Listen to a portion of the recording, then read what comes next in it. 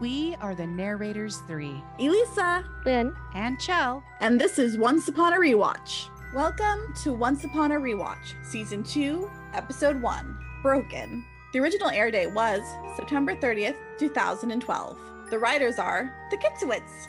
The director was Ralph Haymaker, and the title card is The Wraith. We're back, y'all! woo! We're back. Did you miss us? We missed you. We Guess missed who's you back? very much. Tell a friend. All right, so we begin with a close-up on a horse, startled by traffic noise. This is neither the Enchanted Forest nor Storybrooke. It's in Central Park, New York, New York. The camera follows a man in a suit with headphones listening to Charlie's Girl by Lou Reed as he makes his way home from uptown to midtown. He's here! Is that man? He's here! I remember this scene confusing the fuck out of me when I first saw it, and I had to go back and make sure I was watching the correct show and that Netflix did not just like fritz out and randomly put on a different show. But now I'm watching this scene and I'm squealing like a fangirl because he's here. He's here. I know, we actually get a Land Without Magic scene that's not in Storybrooke or Boston. Like, mind blown. Holy shit, there's more places than just Boston? Surely that can't be true. My life is a lie. I think the showrunners finally got a map. I know.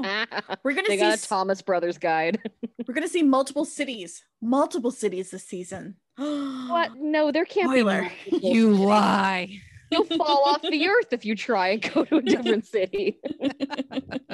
The mysterious man makes it just as a storm opens outside and rain begins to fall. As he struggles to close his window, his Walkman slips and falls down the fire escape. He hangs his head in defeat when a pigeon lands on his desk and drops off a small postcard.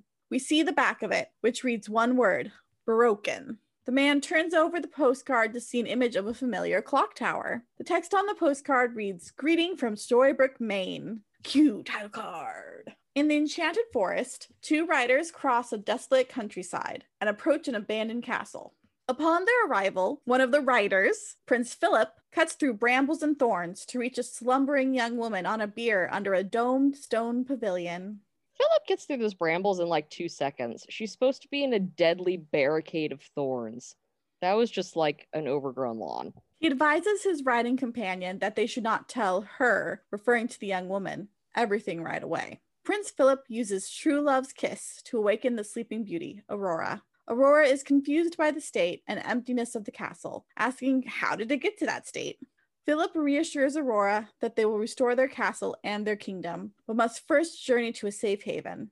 Aurora questions if they are hiding from Maleficent, and though Philip reassures her they are no longer in danger from Maleficent, there are new dangers, but they can face them together. These two have nothing on the true love kiss chemistry of Snow and Charming. Like, not even close. Well, I do like Aurora, and I think Prince Philip is very handsome. They're cute. I like them, but I mean, it's really hard to compete with a real life couple. that's true. I guess Like, that's to true. be fair, that bar is so damn high. It's really high.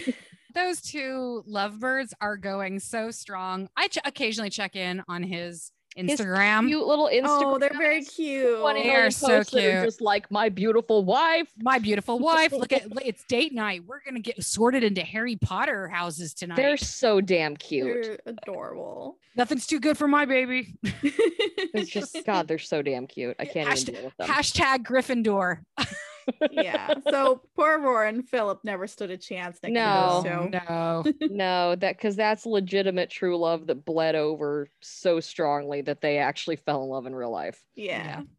In Storybrooke, the magical smoke blows away, leaving blue skies and white clouds in its wake.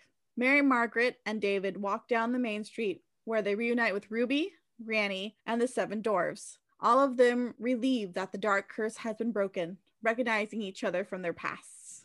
All the dwarves like cuddle piling on Snow White absolutely made me emotional. Yes, first the Snow and Red reunion, and then the dwarves like bowing to Snow and then going for the group hug. Like that, the scene legit made me cry. Like starting from Snow and Red, like I got very emotional about all these friends finding each other again. When So the sweet. dwarves bowed, I totally said under my breath, my friends.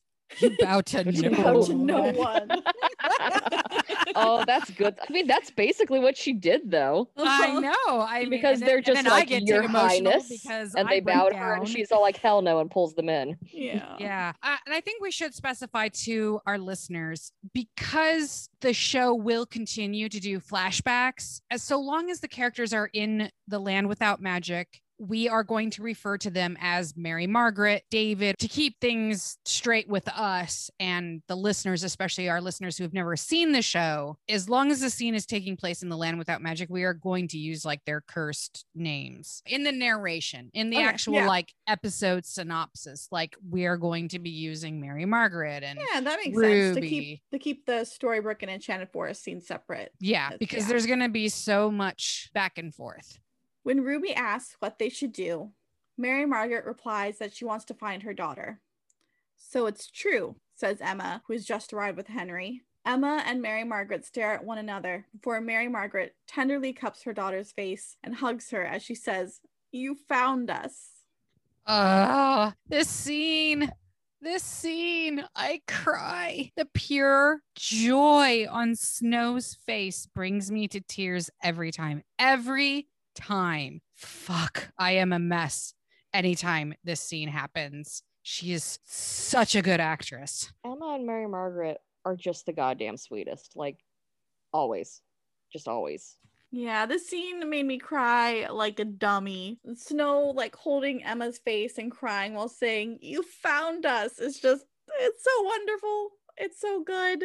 Jennifer is just amazing. She's so good. She emotes so much. She hits us all in the heart every time. Mm-hmm. While we're all emotional, we hear the sound of Grandpa, which causes Mary Margaret to laugh joyfully. David embraces Henry as his grandson. I love that Charming is such a sweet himbo that he's just like, yeah, sure, man, why not? It's so good. Yeah, he's just so happy. Yeah, he's just like, sure, guess I'm Grandpa. All right. Or you're damn right, I'm Grandpa. You're goddamn right, I'm your grandpa. You come here, little man. World's best grandpa. Oh my God. Oh, what I Get him a sweater. give for him to have that shirt. Hell yeah, and a matching mug. And Mary Margaret needs one. It's like world's best Nana. Though everyone is relieved that the curse is broken, Leroy questions why they haven't returned to the Enchanted Forest. The dwarf questions what that smoke was and who caused it. Mother Superior approaches the group and informs them that it was magic. Henry suggests that she do something magical. Mother Superior replies that there are no wands or fairy dust, and matters are complicated. They begin to theorize it must have been Regina, but Emma puts a stop to that train of thought. It wasn't Regina. Meanwhile, at the Wishing Well, Mr. Gold and Belle discuss Belle's imprisonment at Regina's hands. Also, the magic brushed Belle's hair for her, so that's nice. That's thoughtful magic. I love that for her. Belle reveals that she was abducted by the evil queen in the Enchanted Forest and was locked away, and that she spent the entirety of the curse's reign in the asylum. Gold swears he will not let this go. However, Belle wants him to promise that he will not kill Regina, to which he agrees before they kiss. Awooga! That is a hot fucking kiss. Like, that is the kiss that promises a whole lot of fucking later. Ma'am, this is a family show. Awooga. Think of the children. Back with Emma, the crowd, her parents, Henry, the dwarfs, Ruby, Granny, Mother Superior, walk down the main street. Mary Margaret suggests they discuss their pasts, but Emma puts it off, more concerned about what Gold has done to the town and why he double-crossed her. Can't we do this later? Like with a glass of wine or several bottles? I like the way Emma thinks. Emma is like, I only know how to be angry right now. That's how I process things. So I need to go punch Gold. She is very Hulk-like, where she's just like, Emma confused, Emma angry, Emma smash. Yeah. Which I understand, because it's not like I haven't also been guilty of that. Sometimes things are weird and too much, and like anger you can cope with. Yeah. These other emotions, they're messy and complicated, but anger you can get through. And she's all like, I can deal with one emotion right now, and it's being mad, and I'm going with it. Where's my chainsaw? Pretty much. David and Mary Margaret express that they have longed for this reunion, and Emma agrees that she has as well. But she never imagined it this way, and that she needs time to adjust to her new truth. The conversation is interrupted when David notices townspeople running through the streets. Archie Hopper runs up to the group and informs them that Dr. Whale has worked everyone into a frenzy and they're heading to Regina's house to kill her. Man, Dr. Whale fucking sucks. Not like Regina is great, but he's just a gross opportunist. Like, this dumb shit just wants a mob. Poor Archie's just like, please help me. This is turning violent, and I am just a gentle nerd. With his little umbrella. Just one Crandall with an umbrella against an angry mob. Help him, Emma. Oh, the Okay. umbrella kills me all the time. Every time Just, I watch it this adds episode. such a level of precious to him that he's just gripping his little umbrella. I love Archie. And it's just like, oh, you poor sweet thing. Leroy suggests it's great, but Archie argues that killing Regina is wrong, and Henry agrees, adding that Regina is still his mom. David points out that Regina may have her powers back, and that the townsfolk could be headed to their deaths. They rush off to stop the mob. We return to the Enchanted Forest as Philip and Aurora joyfully reunite. It is interrupted, however, when his traveling companion notices a rumbling from the floor. Suddenly, a large wraith bursts through and attacks. Philip fights the creature briefly before causing it to drop a wraith amulet. The creature then flies off, and Philip picks up the creature's amulet. Aurora asks what it was, to which Philip replies, something bad. Homie, never use your bare ass hands to pick up some strange objects that menacing supernatural creatures drop. Listen. He's pretty, not smart. It's a trend with princes in this show. I know. They're pretty, they're not smart. No. Back in Storybrooke, Mr. Gold and Belle enter his shop. Gold tells Belle to wait while he goes to find her something to wear. He enters the back area, unlocks the cabinet, and takes out a box. Opening the box, he removes the same amulet that the creature dropped in Aurora's palace. Note that Mr. Gold used gloves to pick up this amulet. You want to know why? He's smart. He knows not to handle strange curios with his bare ass hands. But dude, get your girl some real clothes, like you promised, before plotting your revenge. Don't leave her hanging. That's rude. She's just standing in the shop like, wow, those clothes must be really far back there. He's been gone like 45 minutes.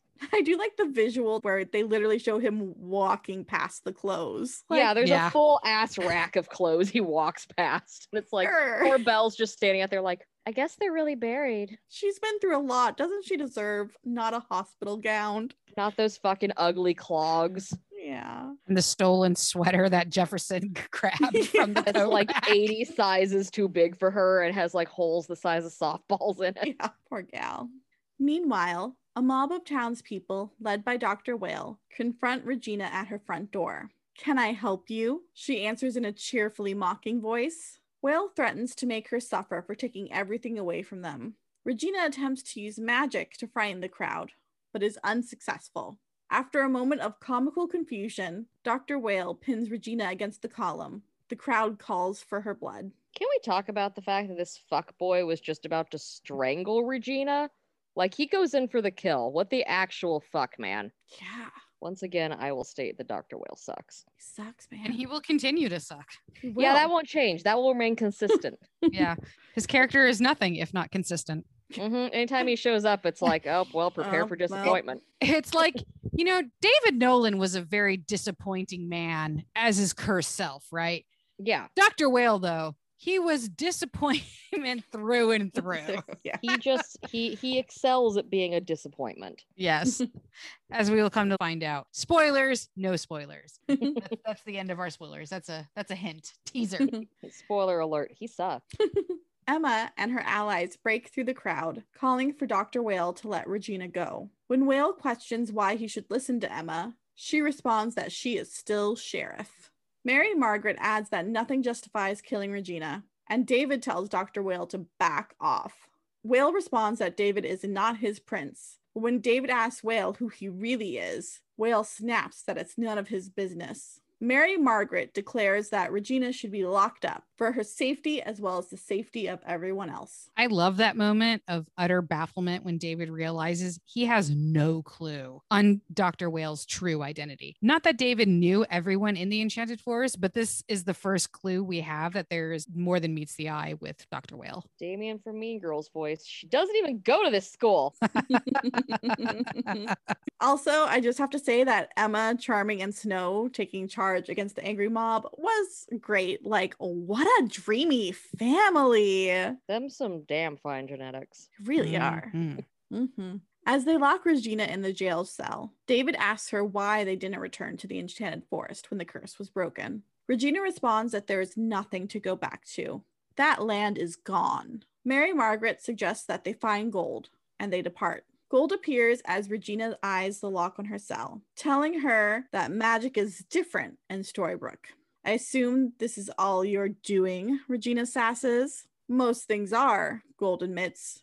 Gold reveals that he promised Belle he wouldn't kill her. Regina stupidly feigns surprise that Belle is alive. My gods, you can see the steam coming out of Rumpelstiltskin's ears, which she poorly pretends like she had absolutely nothing to do with Belle's disappearance. Oh, Regina, you fucked. Gold promises to give Regina a fate worse than death before reaching between the bars to grab the former queen's hand, forcing Regina to hold the amulet. When the impression has been made, he takes back the amulet and chuckles. Back in the Enchanted Realm, Philip's companion explains that the creature was a wraith and reveals herself to be Mulan. Damn, that Mulan is so hot right now. Her taking off the helmet is wonderful. Like, damn, so dashing. It's like the Prince Charming slow motion helmet removing scene from Shrek, but like for us queers. Hell yeah. Awooga. So good. She explains that the wraith marks its victims and then sucks out their souls, and reminds Philip and Aurora that they need to begin their journey. As Philip reassures Aurora, he notices a mark burned into his hand from the amulet. However, he hides this fact from Aurora. I'm a little shocked that Disney did not receive a cease and desist from Warner Brothers. The Wraith itself is a tale as old as time, but the look and Dementor-like purpose of it is a bit on the nose. And I looked up like Dementors to see like where JK got her inspiration from. Like, was there any like soul sucking lore to it? And maybe I just didn't do enough digging. She claims that she based it on like her brief bout of depression, which I'm like, okay, sure. But I mean, this is just so on the nose. Yeah, my exact notes were I'm the absolute last person who wants to bring up JK fuckface, but were they even trying to not have these things be blatant Dementor ripoffs? Like at all? I don't think they were. No. Like, we're going to write about Dementors. Kids love Dementors. Kids love a Dementor. Let's give the kids Dementors. Lord. Also, Prince Philip is kind of withholding. Like, first he's like, don't tell Aurora about the state of our land. And then he like hides that he was marked for death. Like, sir, maybe you should learn to communicate to your girl if it's true love. Like, It wouldn't be Once Upon a Time if men weren't at least a little disappointing. that's true. Mm-hmm. Back in Storybrooke, Mr. Gold walks through the forest and drops the amulet on the forest floor before using the power of his dagger to summon the wraith. As he does so, the mark from the amulet burns on Regina's palm.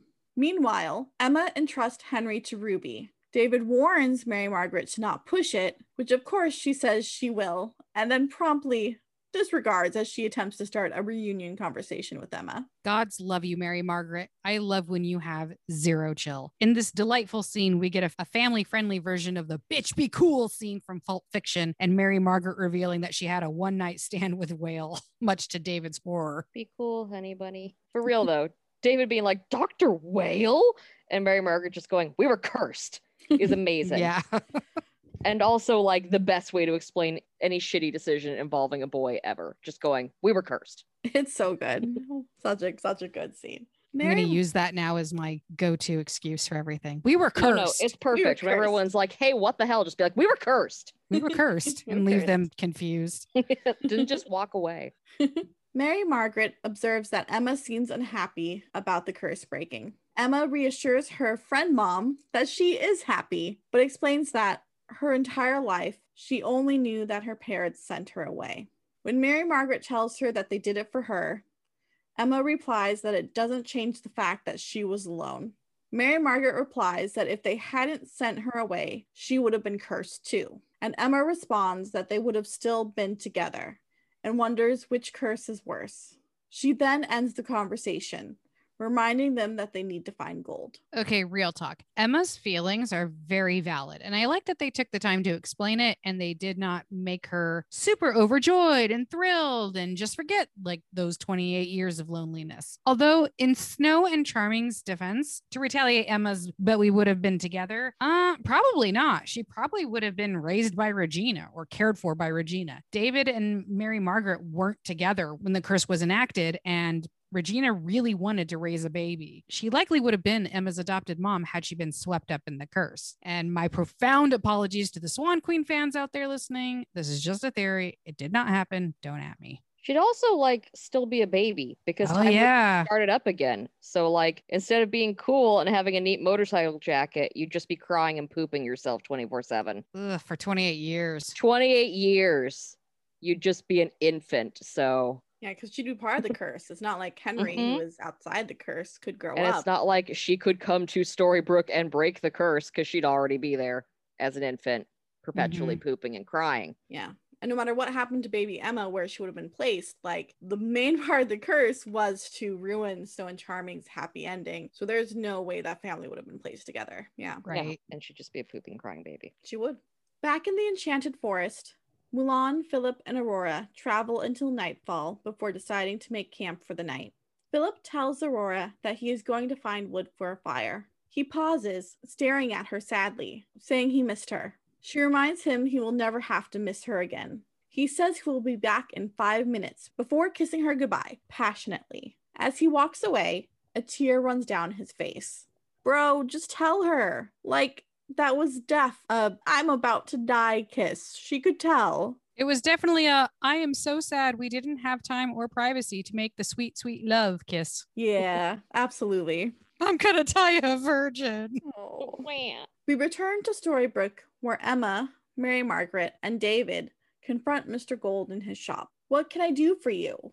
Mr. Gold asked as he pours hot water into a silver teapot. What you can do is tell us what you did, Emma snarls. I'm sorry, you're gonna have to be more specific. The Charming family lists a litany of grievances before Gold reminds Emma that not only is Henry alive and well, and the curse broken, she finally found the family she's been searching for all her life. When Emma asks what the purple mist was, Gold replies that it was magic, but refused to answer why he brought it to Storybrooke. At this moment, the shop shakes violently. David and Mary Margaret look out at the town under siege, and Gold explains that is his gift to them, and it's going to take care of Regina. Before exiting the shop, Emma warns Mr. Gold that they're not done, and he replies, "Oh, I know. You still owe me a favor." Also, this scene has the best Emma line of the episode with, "Maybe I don't need answers. Maybe I just need to punch you in the face." Like, it's so perfectly Emma. Yeah, then Gold is like, so maybe you should thank me instead of punching me. And it's just like, ¿por qué no los dos? I can do both. Yeah, both is good. Both is good. Both is good. After the trio departs, Bella emerges from the back, and having overheard everything, she confronts Gold. They have an argument about his manipulation. "I thought you changed," Belle laments. Annoyed, he replies, "What, in the hour you've known me?" Crushed by his words, Belle dashes out the shop, even as Mr. Gold tries to apologize. First of all, what a glow up for Belle, finally. Secondly, damn it, Rumpelstiltskin, why are you such a fucking idiot? Belle's just like, fuck you, I asked you one thing. This episode's theme is men, specifically Rumpelstiltskin and Prince Philip, getting their ladies back and then immediately lying to them. David gets to escape this disappointing men trend for once because he's charming now.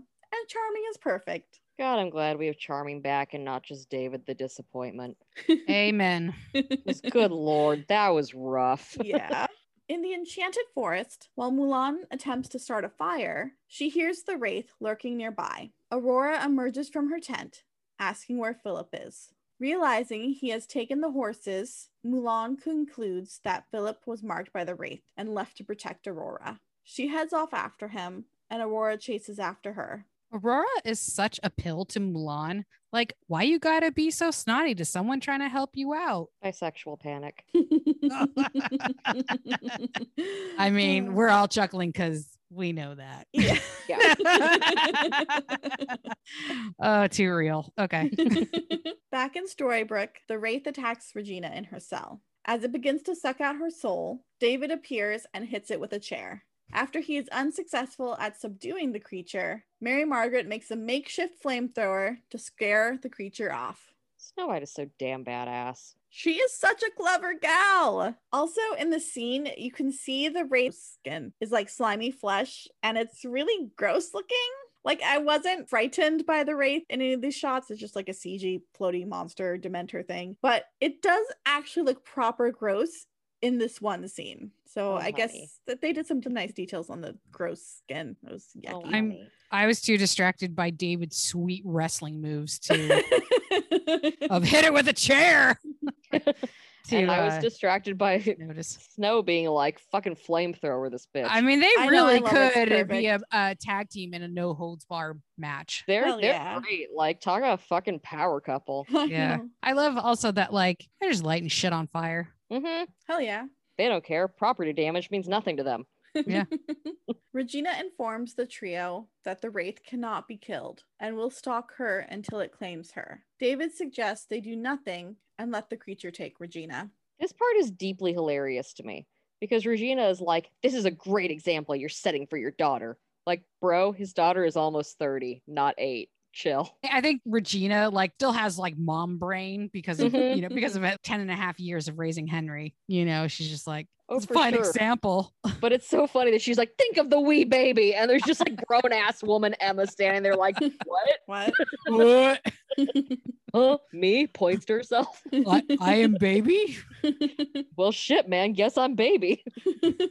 Emma interjects that she promised Henry she'd protect Regina, and Regina suggests they send the Wraith somewhere it can't hurt anyone. Snow gives Emma a look at this part where she just looks so proud, and it's very sweet.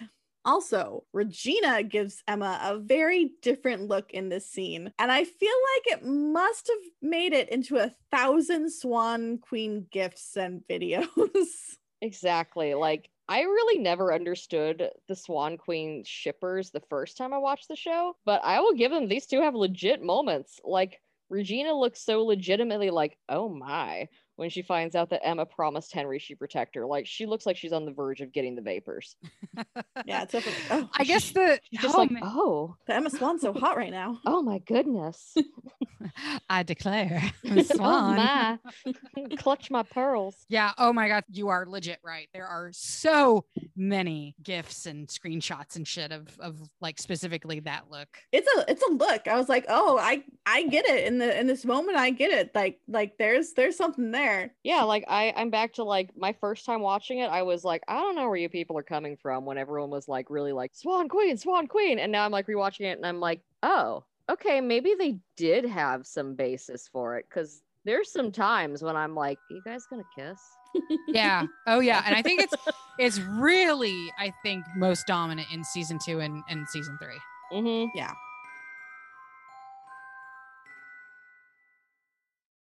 Another day is here and you're ready for it. What to wear? Check. Breakfast, lunch, and dinner? Check. Planning for what's next and how to save for it? That's where Bank of America can help. For your financial to-dos, Bank of America has experts ready to help get you closer to your goals. Get started at one of our local financial centers or 24/7 in our mobile banking app. Find a location near you at bankofamerica.com/talktous. What would you like the power to do? Mobile banking requires downloading the app and is only available for select devices. Message and data rates may apply. Bank of America NA, member FDIC.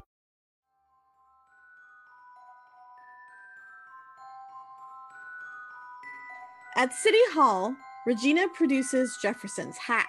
Emma recognizes it and names its owner, but Regina pretends to not know who Jefferson is. You sly bitch. Regina, you are fooling no one. Mary Margaret and David enter with 3 brooms for torches, and they make their way into the main hall. Regina places the hat on the floor, explaining that it's a portal to the Enchanted Forest, and that they only need to send the wraith through it in order to get rid of it. When Mary Margaret remarks that she thought their land was gone, Regina replies that it is, and sending the wraith into the portal will banish it to oblivion. As the wraith approaches, Regina tries unsuccessfully to open the portal.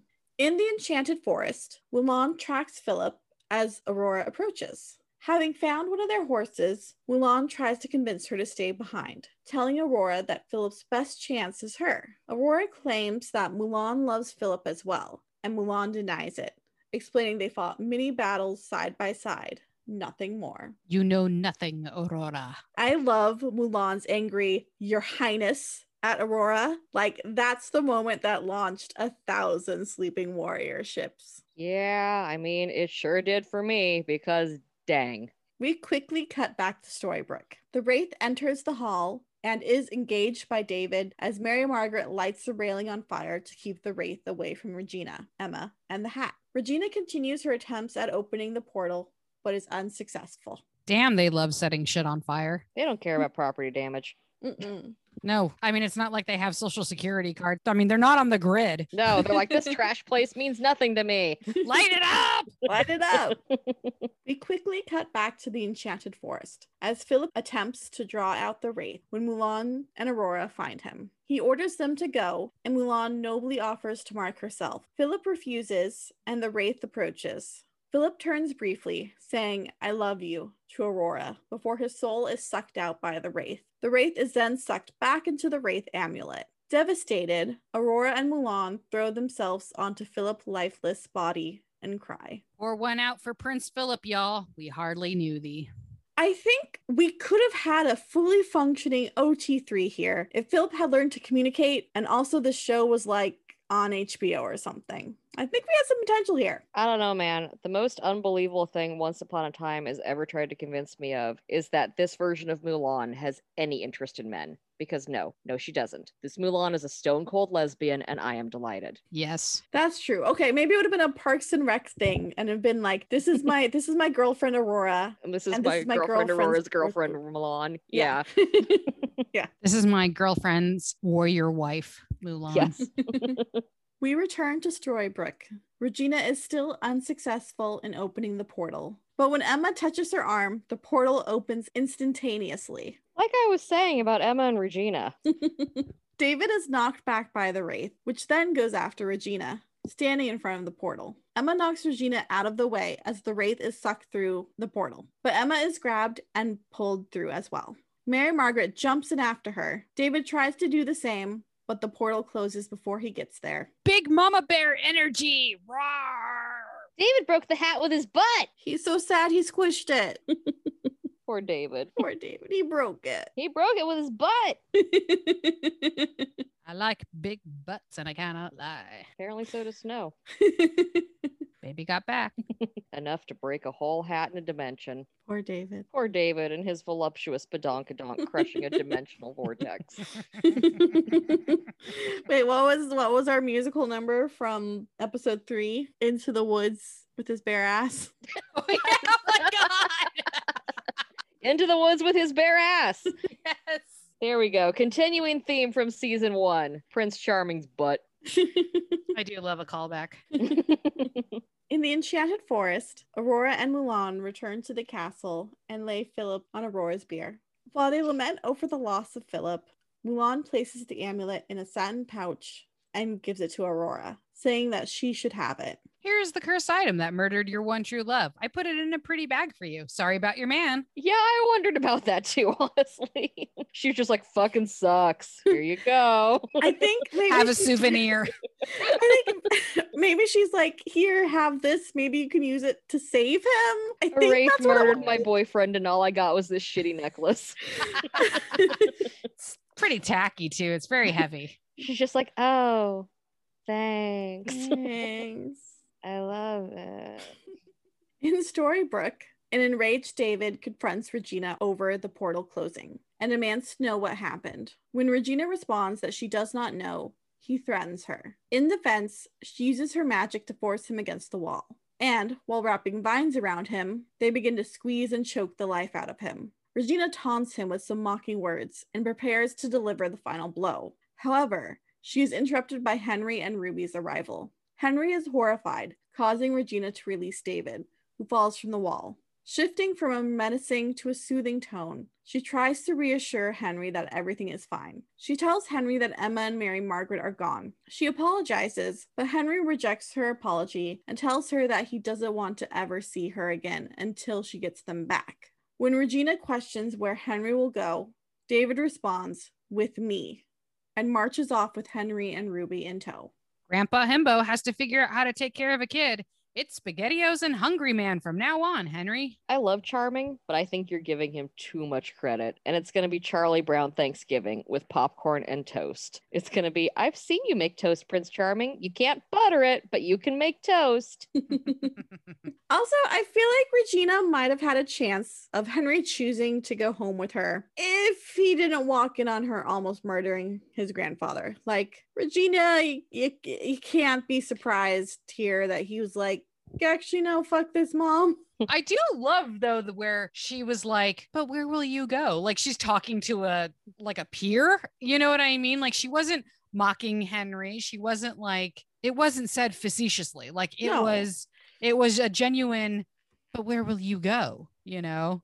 And it's like, cause she knows that he's going to make good on that promise. It's not like, you know, he's a little 5-year-old, like running away. Like I'm going to pack up my hobo stick and and throw it over my shoulder and string cheese and bring my stuffy bunny and I'm out of here. And I'm out of here, right? You know, it's like, all right, bye. I guess I'll see you on the other side. Peace. Yeah, he'll be back. Yeah. He'll get hungry. That string cheese is not going to last him 5 minutes. He'll make it to the park, have a breakdown, come back. Yeah. She realizes that like he is leaving. 100%. Yeah. But I like that she respects his autonomy. Yeah. No, it is weirdly charming that she just has that genuine, like, just kind of concerned, like, but where are you going to go then? Yeah. Like she gets it. Like she understands why. Yeah. Mm-hmm. Yeah. Meanwhile, Mr. Gold absently spins his wheel in the back room of his shop when Belle finally returns. Gold tells her that the beast is gone and Regina lives. Belle replies that he didn't get what he wanted, but Gold responds that it remains to be seen. Belle notices the chipped cup sitting beside him. Gold tells her that it's the only thing he truly cherishes. Also, Gold almost beat her father to death with the cane to get it back, so, you know, he worked hard for that thing. Nothing says true love like almost murdering your girlfriend's dad over tableware. Gold tells her that now you must leave because despite what you believe, I am still a monster. Belle lovingly caresses him and responds that this is the reason she must stay. Rumple, you are so dramatic. It is really drama llama. Like she's just kind of like, okay, honey, sit down. Yeah. She's like, I clearly have some work to do. Like it very much read like I'm a rebel, Dottie, a loner. And she's like, okay, edgelord. Okay. Sure you are, sweetie. Let's get you some lunch. You seem crabby. Yeah. Yeah, I think you're a little hangry. Let's get a sandwich in you and then we'll talk. First of all, house rule number 1, no murdering. Not even in a manipulative, but I didn't personally get my hands dirty. I just, instigated the magic that made it happen. No. No. Still murder. Still murder. Don't do it. Just writing these on a chalkboard behind her. Making him do lines like Bart Simpson. I will not murder anyone today. Continuously try to murder Regina. In Mary Margaret and Emma's apartment, a dejected Henry gazes at a photo of the two women. David reassures him that they are alive and he will find them. He will always find them. I wonder why he took Henry to the loft rather than his gaff. I mean, logically, I know that it's likely because they didn't have use of the interior of the home that David shared with Catherine. But I mean, where has David been crashing? Like the YMCA, at the animal shelter, just in his own little sad kennel. I think the implication is that David doesn't have a place in Storybrooke anymore, since in the finale of season 1, he was like, I'm leaving unless you tell me to stay, to Mary Margaret. And the last time you see him before the curse gets broken is in his truck getting ready to leave town. Because I had the same thought of like, why did they go to the loft? Don't you have a house? And then I think it's because David bless his heart, doesn't have anywhere as of this point. Who the hell would they have sold the house to, though? Catherine has it. Catherine did not go to Boston. Catherine decided to stay. So Catherine's in the house. And David was going to live in the Boston apartment that Catherine has rented. That was in the That's right. the second to last that's right. episode, And I think he was staying at Granny's. Yes. I Yeah, think so. Okay. So he kind of a dreamy hobo right now. Okay. Yeah. And he was literally leaving town the last episode. Like he had his bag packed. No, I remembered that. That's right. I remember I had forgotten that like Catherine decided to stay. Yeah, and, she like, they decided were to stay. basically house swapping and stuff. And I'm like, David hasn't been in that house in like weeks. Like, where has he been? And I'm like, Probably oh yeah, Granny's. Yeah. But super convenient. He was already leaving town, so he's already all packed to move into Mary Margaret's pad. She's gonna be so surprised when she gets back, though. And she's like, wow, okay then. Just like, wow, I had all these cute shabby chic things, and now there's just like shabby WWE posters. No more chic. There's just like a giant mug shaped like a football helmet on my counter, and there's socks everywhere. This is fantastic. Have you done any laundry since you and Henry decided to crash here? Follow-up question: have you done laundry ever in your life, or has someone else done it for you? Because that's the impression I'm getting. And Henry's just like sighing and gathering up the clothes into the laundry basket, being like, I have to do everything around here. I'm sure that like Shepherd David did his chores, own all the laundry. chores, Yeah. Like he beat those clothes against a rock. So I'm sure like a laundromat is like fucking like fascinating to him. He's like, woo. If he doesn't just stare at it in mute horror. He's just like, why is it clanking? Well, I mean, thankfully, luckily, they still have like their cursed memories. So like they know how to like function in our world. Like he can still drive a car. That doesn't mean he can operate a washing machine. This is true. At Aurora's palace in the Enchanted Forest, Aurora mourns over Philip when Mulan tells her that they need to leave. She decides to tell Aurora everything. Though Aurora has, in a way, only been sleeping for 1 year, much has changed. Mulan then explains that while Aurora slept, the evil queen enacted a curse over the land that ripped everyone away to another world. When Aurora points out that they are still in the Enchanted Forest, Mulan explains that their corner of the land was left untouched, and the people left behind were frozen for 28 years until time suddenly started again. Mulan and Philip were then able to resume their quest to revive Aurora. Mulan further tells Aurora that the land is ravaged with terrible dangers, and the survivors have found a safe haven that they should depart for. Hearing a noise, the two approach the rubble left from the Wraith's arrival. Moving a large piece of decorative architecture that is blocking whatever is underneath, Mulan uncovers Emma and Mary Margaret, saying, "That's what brought the Wraith here. That's what killed our prince." And credits.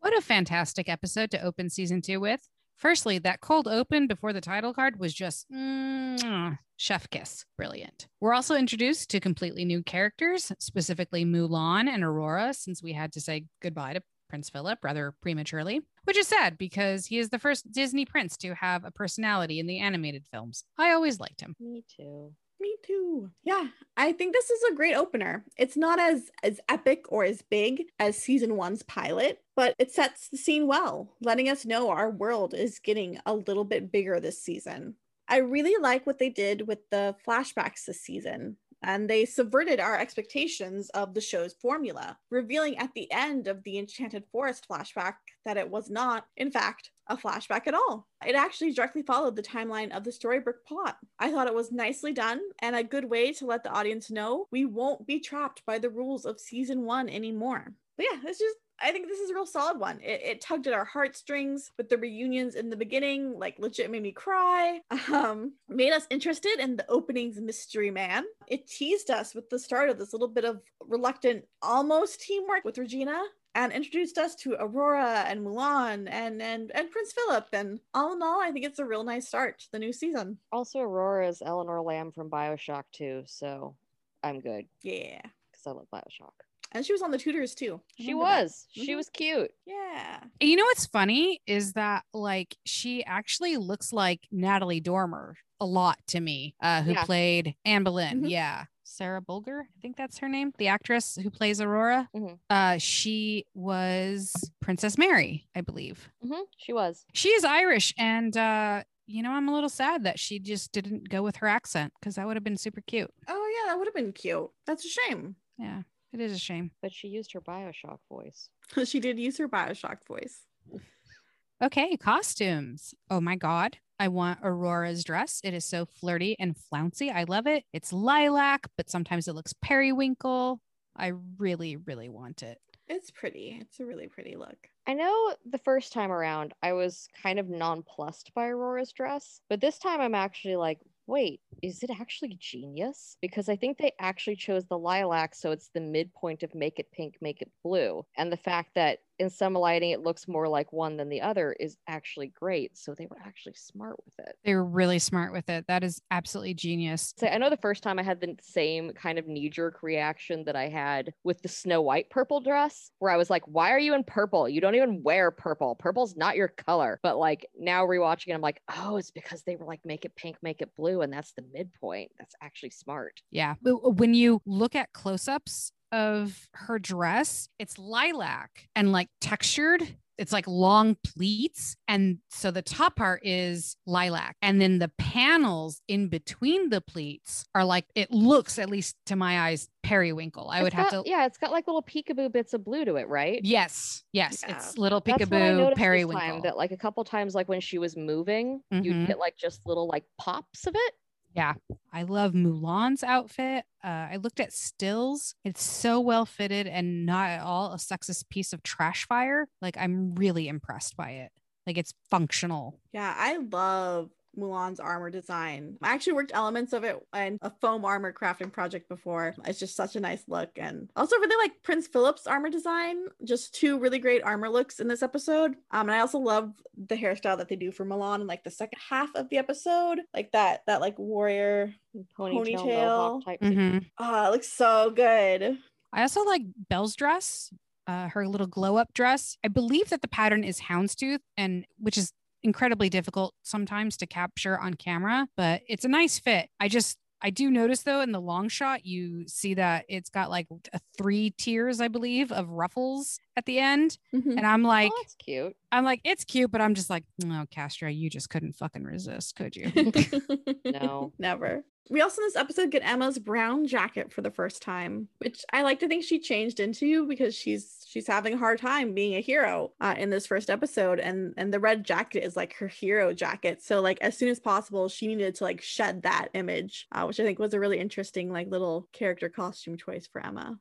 So back in the end of July and beginning of August, I was lucky enough to be able to squeeze a trip up to Seattle, and I got to get tickets to the Heroes and Villains, the Art of Disney costume exhibit over at the Museum of Pop Culture. And they had 4 costumes from Once Upon a Time. So I just want to give our listeners a heads up that if you don't follow us on social media, go ahead and pop over to I would either say Instagram or Tumblr, because we have the video also up there that accompanies the Cinderella dress that I saw from episode 4, The Price of Gold of season 1. It has so much more detail, but more importantly, there's a little 1-minute video narrated by Eduardo Castro, the costume designer, and you see like him sketching and stuff. And what I've learned about Once Upon a Time from reading like the plaques of like the few costumes that were there was that they were very, very limited in what they could find in Vancouver. And I know a little bit about TV costume design due to a family member who is in that world, in that career. And I know they go shopping a lot, like not just for fabrics, but like for actual outfits. Like it's a lot of shopping. It's a lot of like hand dyeing or hand embellishing. And Castro was like, every single dress is actually tailor made for the princess or the character in question, especially like the gowns and stuff. So this dress would have definitely been very meticulously thought of Yeah, and I have to say, after looking at your pictures of Cinderella's dress from Price of Gold, I have to go back past me. Past me did not like that dress, and I said it was very pageant. And now, having seen all these close-up details, I can Yeah. say I was wrong. That's a gorgeous garment. Gorgeous dress. Beautiful, absolutely beautiful. So past me, you were wrong. That dress is beautiful. It's really, I'm really actually brokenhearted now that like the camera just did not pick up a lot of these intricate details that went into these costumes. I mean, just so many little details, and that just could not be featured because they were, seen for like 30 seconds on camera. Yeah. What really made me hungry for is a proper costume display of Once Upon a Time. And now I'm like really curious, like, well, what happened to, this is 7 seasons worth of costumes, really nice costumes. Like, where did they all go? Did they all get auctioned off? Or are they all just in the Disney archive? Because all these costumes that were on display from various feature films are from archives. So I'm assuming that the majority, especially of like the fancy dress ones, live in an archive somewhere. Well, I know that at least for a while, Snow White's wedding dress was in California Adventure. Yeah, I think they had 3 outfits. They had a window display that had Snow White's wedding dress, one of Regina's outfits, and I think one of Charming's outfits. Yeah, I think it was okay. Snow, Regina, and Charming. So at least for a little while, that's where Snow's was. And like I took a ton of pictures of it because I was like, oh my God, all the details. I want to make this. Yeah. So at least for a while, that's where that one was. But I think then that means that definitely Disney then is hanging on to them. Because I think I've also seen Once Upon a Time costumes show up at like a D23 convention. Yeah. Okay. Yeah, we've definitely seen some of them at D23. Mm-hmm. Okay. Yeah, I wish they would do like a retrospective or something like all in one place, with like some really iconic outfits. And they should do a pretty like coffee table book of. They really should sketches and high quality photos. They really should. Like, and I'm actually really sad that like there's still as yet to be published a just any sort of definitive Once Upon a Time book. Now, mind you, it only ended in 2018. So that's not to say that one will not be published eventually. It's just, it would help with like production notes and notes from the various writers and the directors and the showrunners and the actors, I'd love that. That'd be really great. It'd be really cool. Okay, but that's enough of me lamenting of things that are out of my control.